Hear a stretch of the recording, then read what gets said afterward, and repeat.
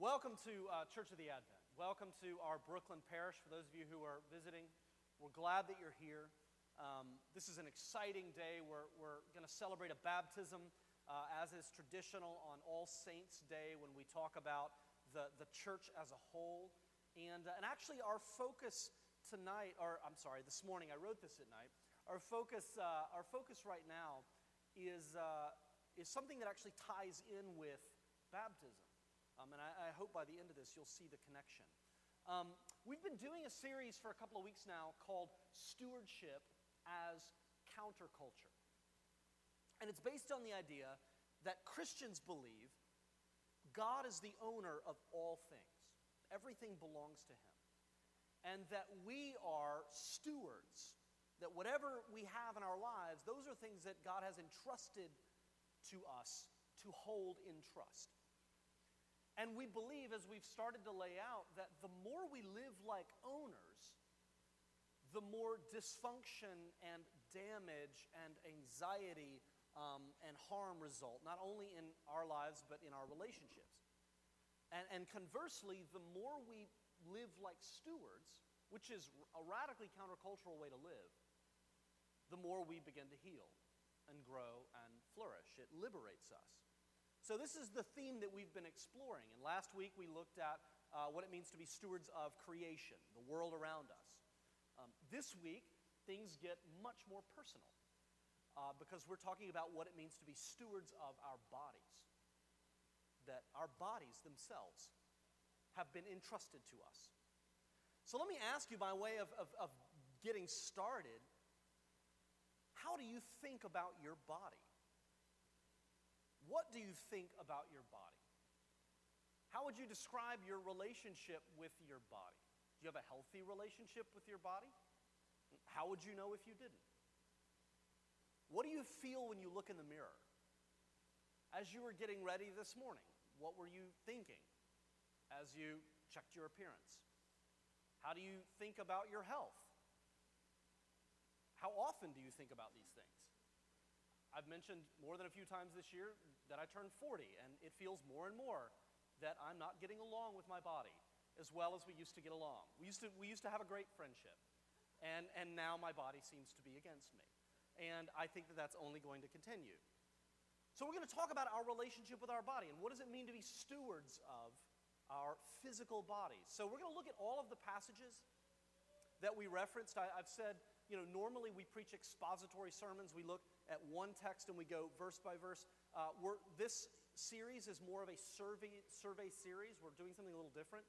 We're looking at a lot of texts because we're wanting to show how this is a theme that runs through the entirety of Scripture. So we're looking at all of the passages that David just read, and I want to show you 4 things about God and your body. 4 things about God and your body. Number 1, God owns your body. God owns it. Number 2, God loves it. Number 3, God has a purpose for your body and my body. And fourthly, God will renew your body. He's the owner, He loves it, He has a purpose for it, and He will one day renew it. Let's pray as we get started.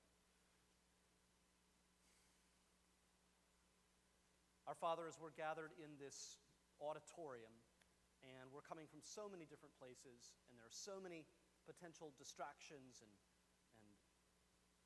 Lord, we know that there's this great miracle that takes place when your people gather around your word.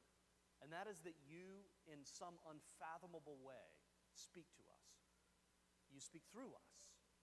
You use your word to bring us face to face with your living word, Jesus. He is the one we have come to see. It is His voice we desire. So we pray for that, Lord, by your grace. In your Son's name, amen. So God owns your body. Hopefully you feel an appropriate amount of shock and even offense hearing those words. We don't talk much about people owning other people's bodies. God owns our bodies. Luke 20 is a fascinating passage. I wish that we could just dive in verse by verse. Luke 20 is this encounter between the Pharisees and actually another gospel tells us the Herodians. And they come and they try to trap Jesus by asking him, this highly politicized question. A lot of debate among the Jews about this certain tax that was called a head tax. It was a tribute paid simply for the pleasure of being under Caesar. And Jesus responds in an amazing way. They say, should we pay it or not? And either yes or no is going to land Jesus in hot water. Jesus says something different. He says, show me a denarius, a coin, standard coin. Whose likeness and inscription does this denarius have? And if you look, there was a picture of Caesar's face on it. Well, he says, well, it has Caesar's image on it. Therefore, this denarius belongs to Caesar. And then he says, but render to God or unto God the things that belong to God. So what's he saying? Caesar's image is on the coin, so it belongs to Caesar. But God's image is on you. Therefore, you belong to God. He's saying that you belong to God. And the point we want to see is that he's not just talking about your heart or your mind. He's talking about your body. And that's why Paul in Romans chapter 12 says, I appeal to you therefore, brothers, by the mercies of God, to present your bodies as a living sacrifice, holy and acceptable to God, which is your spiritual worship. He specifically says bodies, which, by the way, would have majorly shocked his hearers. Worship God by giving him your body, all of yourself. So all Christian worship, by the way, Romans 12 is one of the core passages on all Christian worship. So all of Christian worship begins by offering ourselves fully to God, starting with our bodies. So I just want to reflect on that because that simple truth, God is the owner of our bodies. He's entitled to our bodies. That has massive implications for how we think and live in the world. And it's radically countercultural. Because in our culture, most people would say, on the right and the left, to some degree, my body, my choice. I have a right, because I am the owner of my body, to do what I want with my body, and no one has a right to tell me any different. And the thing we need to understand is that for Christians, now you may be here and may not believe this, and may not be a Christian. That's great. But if you're a Christian, things are not that simple. It's simply not that straightforward. We see God as the owner of our bodies, which means we don't get the final say on what we do with our bodies. God does. I don't have the final word. So we don't say my body, my choice. We ultimately say God's body, God's choice. Right? So when you house sit, and some of you have house sit, maybe some of you are doing it right now, hopefully, when the owners leave, you take good care of their house. And in the same way, when we see God as the owner of our bodies, we very much desire to take good care of God's property. Right? So this is why Christians think or should think about, for instance, the language that we use, or what we watch on television, or what content we expose ourselves to on computers. Why we think about our health, why we think about what we eat and put into our bodies, right? This is not because we're prudes or because we're traditionalists. This is because we recognize that we're stewards and not owners. We see our eyes and our ears and our tongues and our hands and our feet as God's property.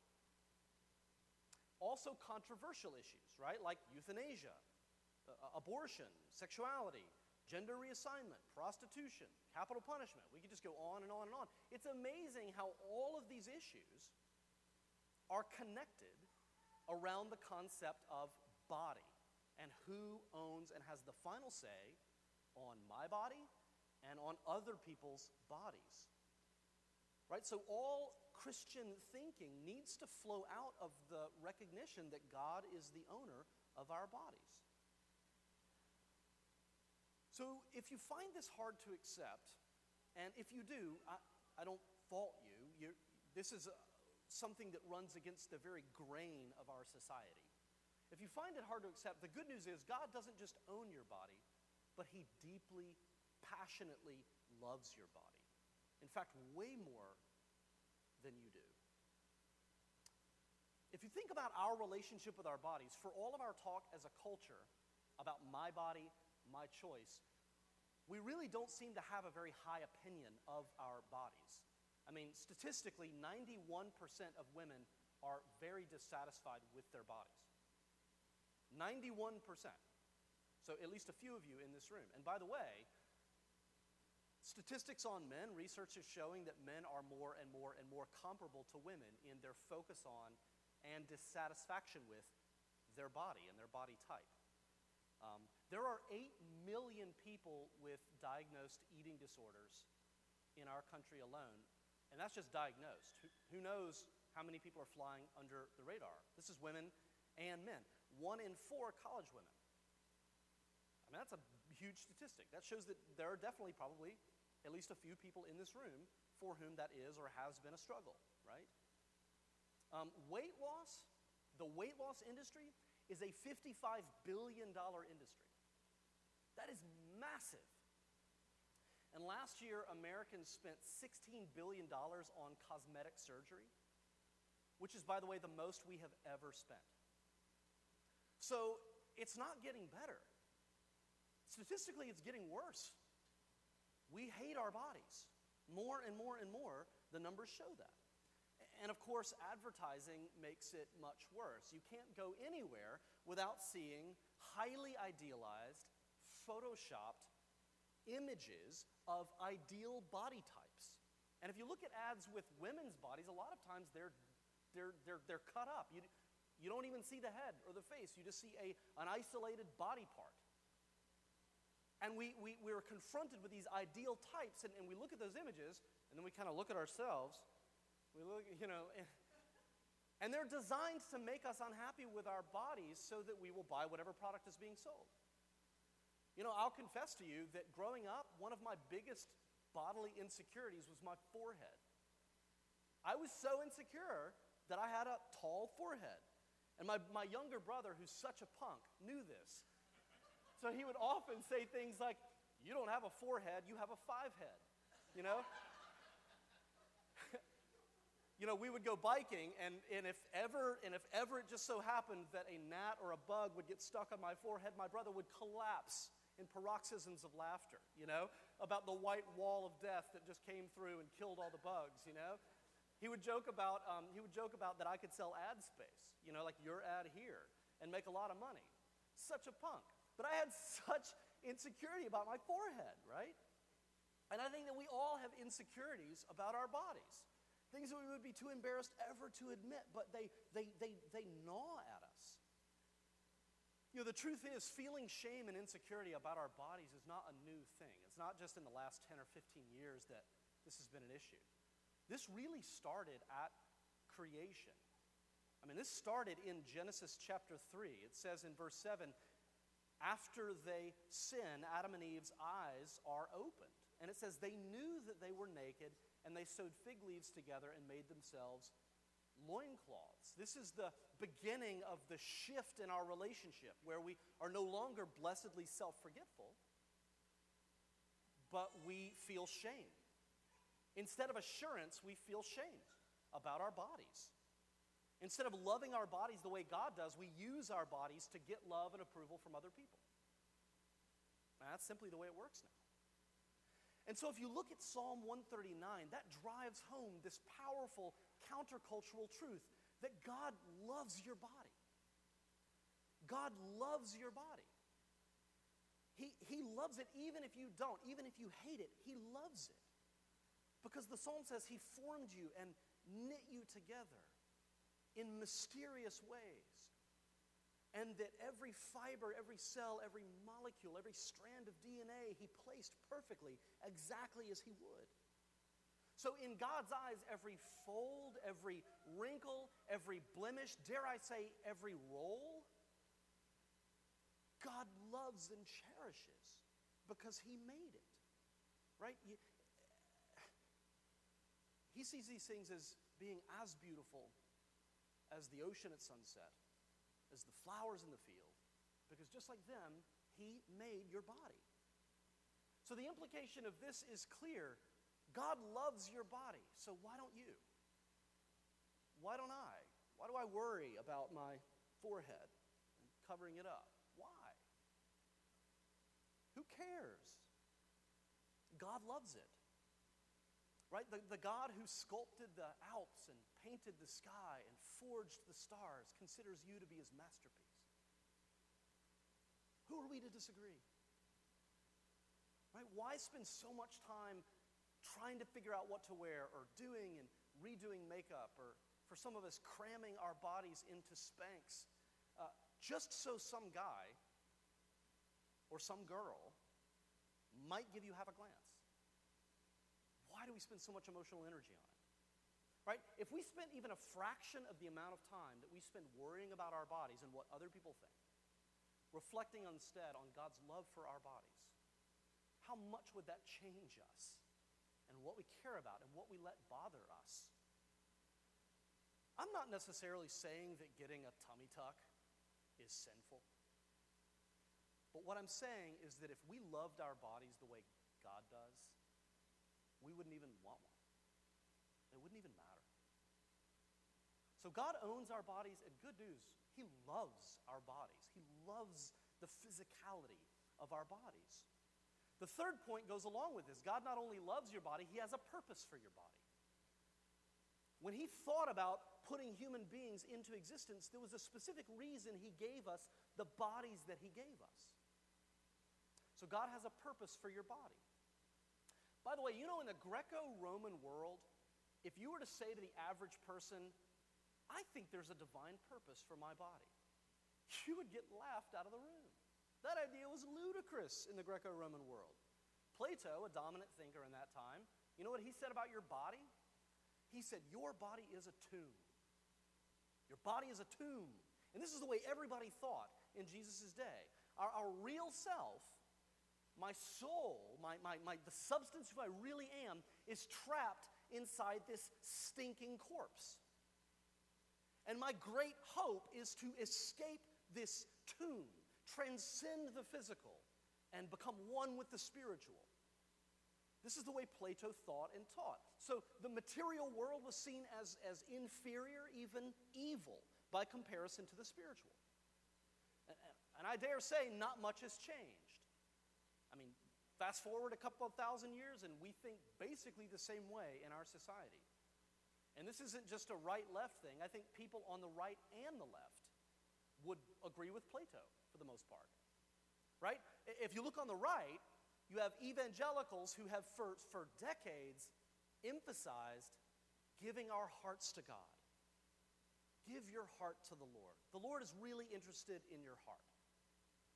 We've had this vision of heaven that's been popularized in our culture of being this spiritual place, and one day I will shuffle off this mortal coil and go and be with the angels in heaven. And all these movies that get made about seeing and glimpsing the spiritual reality of heaven that completely deny the importance of the body, right?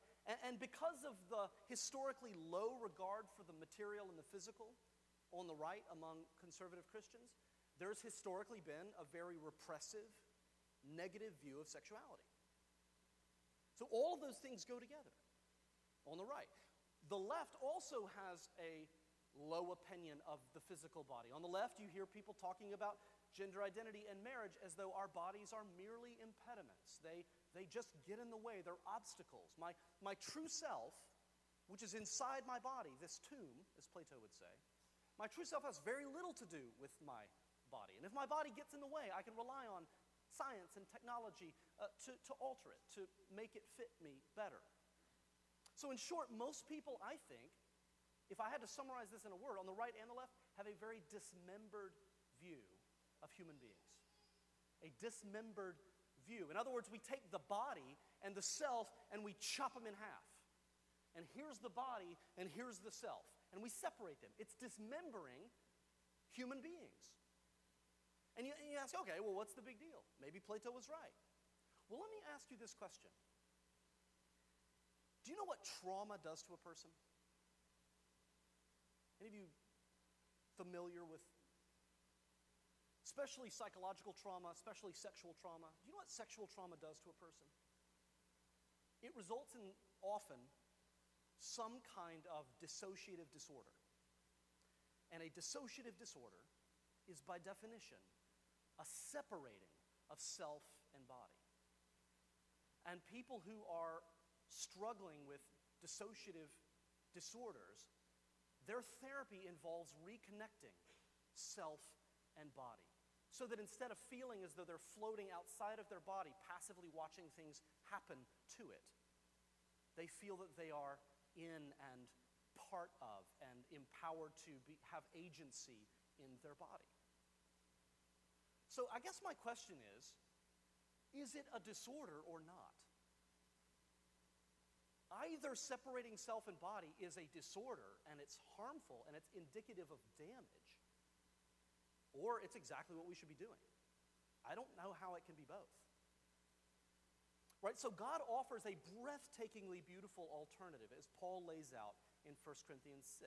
And just to summarize what he says here, a couple of major points that he makes that are radically countercultural. First thing he says is, your body doesn't just contain you. It is you. It's not just your container. It's you. In verse 15, Paul says our bodies are members of Christ. He's not just saying your hearts are members of Christ. Your spirits are members. Your soul is a member of Christ. He's saying your bodies themselves are members of Christ. So in Paul's world, you can't separate the bodily and the spiritual. You are your body. And all of it is a member of Christ.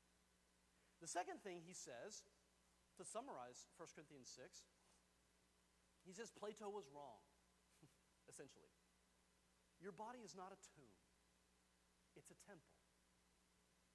You see the radical difference in how you would live if you thought of your body as a temple rather than as a tomb? Or do you not know that your body is a temple of the Holy Spirit within you? Why did God create bodies? Because God wanted a temple. And this is it. And your body is a temple.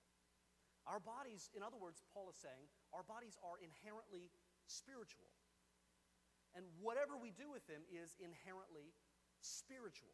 So he's dealing with an issue of temple prostitution. Somebody maybe who has married and has kids is going down to the local temple, sleeping with a temple cult prostitute, and then coming back home to his wife and kids.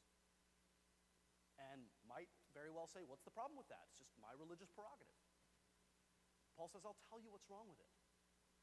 When you do that, because your body is a temple, and Christ and the presence of the Trinitarian God dwells within your body, when you do that with your body, you're uniting Christ with that prostitute.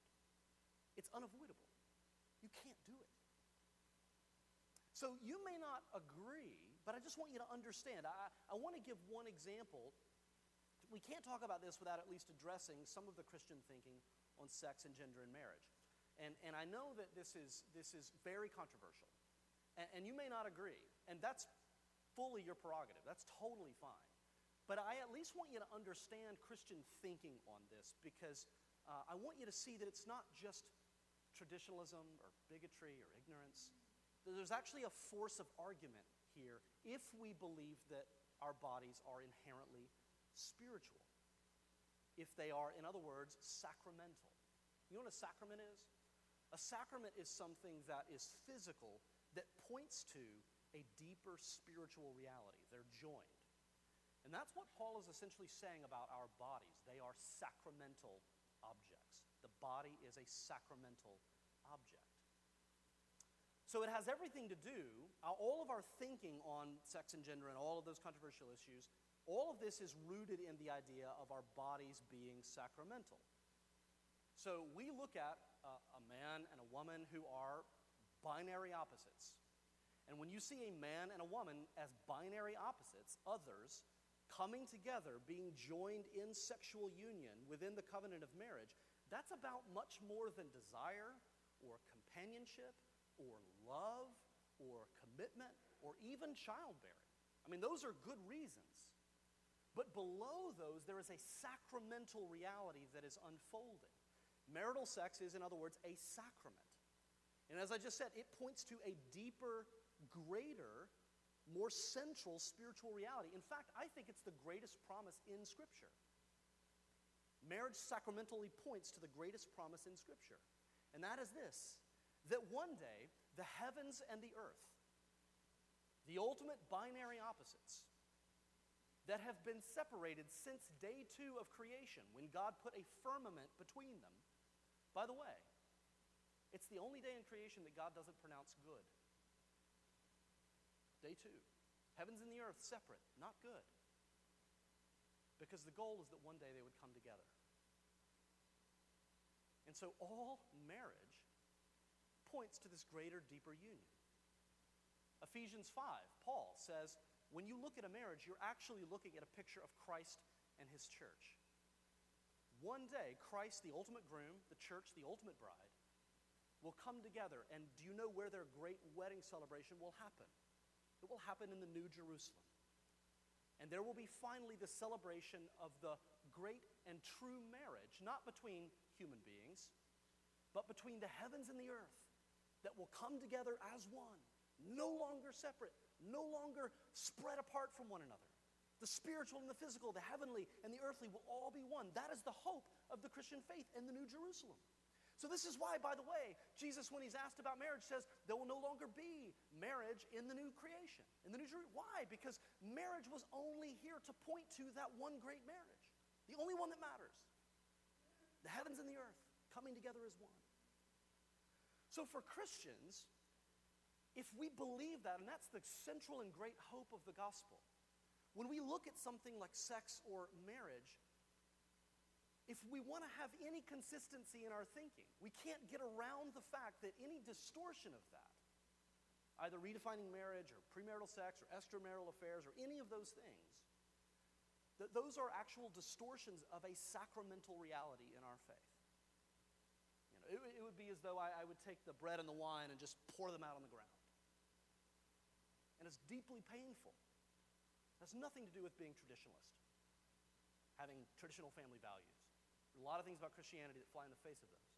As I said last week, if you were here last week, you would think that we were a left-leaning church. We talk about environmental care. If you're here and this is your first time in Advent, you may think, oh, this is a conservative church. But what we said last week is that we follow Jesus, and that takes us across all kinds of political divides. Jesus does not make a good Republican or Democrat. It doesn't fit our categories. So God has a purpose for your body. I hope you understand the beauty of that, even if the politics of it are challenging. That God created you to be a sacramental temple of his presence in the world. You couldn't get further from a tomb if you tried. So God owns your body. He loves your body. He has a purpose in mind for your body. And lastly, God will renew your body. God will renew this body that is sitting in this chair right now. God's going to renew that body. He's going to make it all new. Life in a fallen world is hard on our bodies. It's hard on our bodies. First there's the reality of entropy and decay. As I said, as I get older, the more I feel that my body is turning against me. It doesn't do what I want it to do. It doesn't act the way I want it to act. It doesn't feel the way I want it to feel. We don't get along that well. And along with decay and age, you have to face the reality of sickness and death and disabilities and disorders where either our body or parts of our body don't work the way they should. They stop working. They don't function the way they should. That's one category. Then there's also the things that we do to our bodies. Right? Some of you know that I have a tattoo on my lower back, right above my belt line. I'm not going to show it to you. Only members get to see the tattoo. It's like a benefit. No, it's not true. I'm not going to show it to you. Safe to say I regret it for many, many reasons. And I hope that when my body is renewed, that tattoo removal process will be cheaper than it is here, and it will be more permanent and lasting as though it never happened. All joking aside, there are lots of things that we do to our bodies. There are choices that we make that we later regret. Things that we do to our bodies that we would give anything to be able to undo. And yet they're realities that we have to live with. Third category, the most painful, things that have been done to our bodies. Things that we have experienced and endured. You know, physical trauma, sexual trauma. Some memories don't just reside in the mind. Some memories are actually stored in our bodies. You feel them. You feel the reality, the ongoing presence of trauma in you. You know, the mind and the body, again, are much more connected than we in the West like to think. Actually, Eastern thinkers are a little closer to the truth than many of us are on this point. And I think we can carry scars, and many of them invisible, for years and years and years and years and years, decades. These invisible wounds that we carry around, these felt bodily memories. So it makes you wonder, what hope is there in the face of decay and all that's been done to our bodies? What hope is there for our bodies? Well, science and technology and medicine, those can alleviate some of the suffering. But for many of the things that I just listed, there are no cures. You can get a tattoo removed, but some of these invisible scars you can't get removed. They're just with you.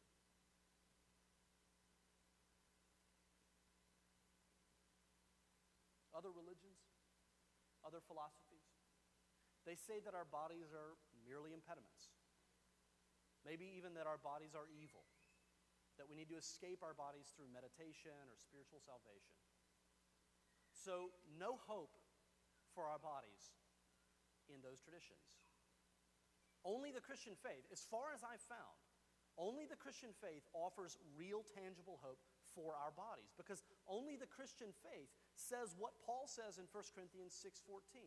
He says, God raised the Lord and will also raise us up by his power. So he's saying Jesus didn't just come to save your soul. He came actually to save your body. He came to save your body and to renew it. And you see this in Jesus' entire ministry. Jesus took on flesh and bone. He took on a physical body. And when he was crucified, he suffered in his physical body. And then when he rose from death, he rose in his physical body. And Paul is saying the same thing that happened to him in his physical body will happen to us. We will be resurrected in our physical bodies. God will raise us up by his power. Only then our bodies will be perfect. No more decay, no more disease, no more invisible scars haunting us.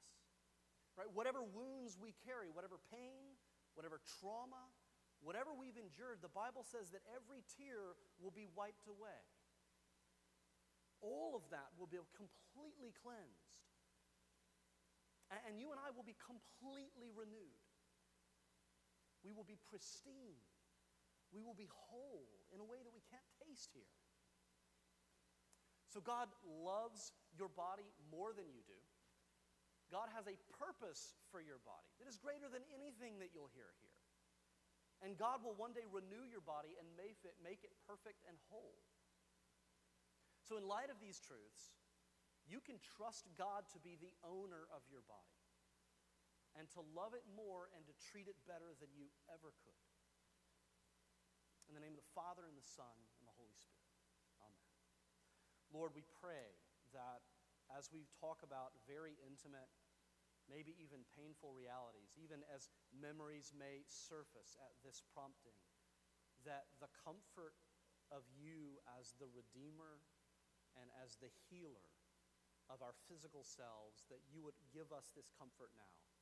That as we partake in the physical sacraments of baptism and the Lord's Supper, so you would minister physically to us and give us a bodily sense of your comforting presence. We pray this in your Son's holy name.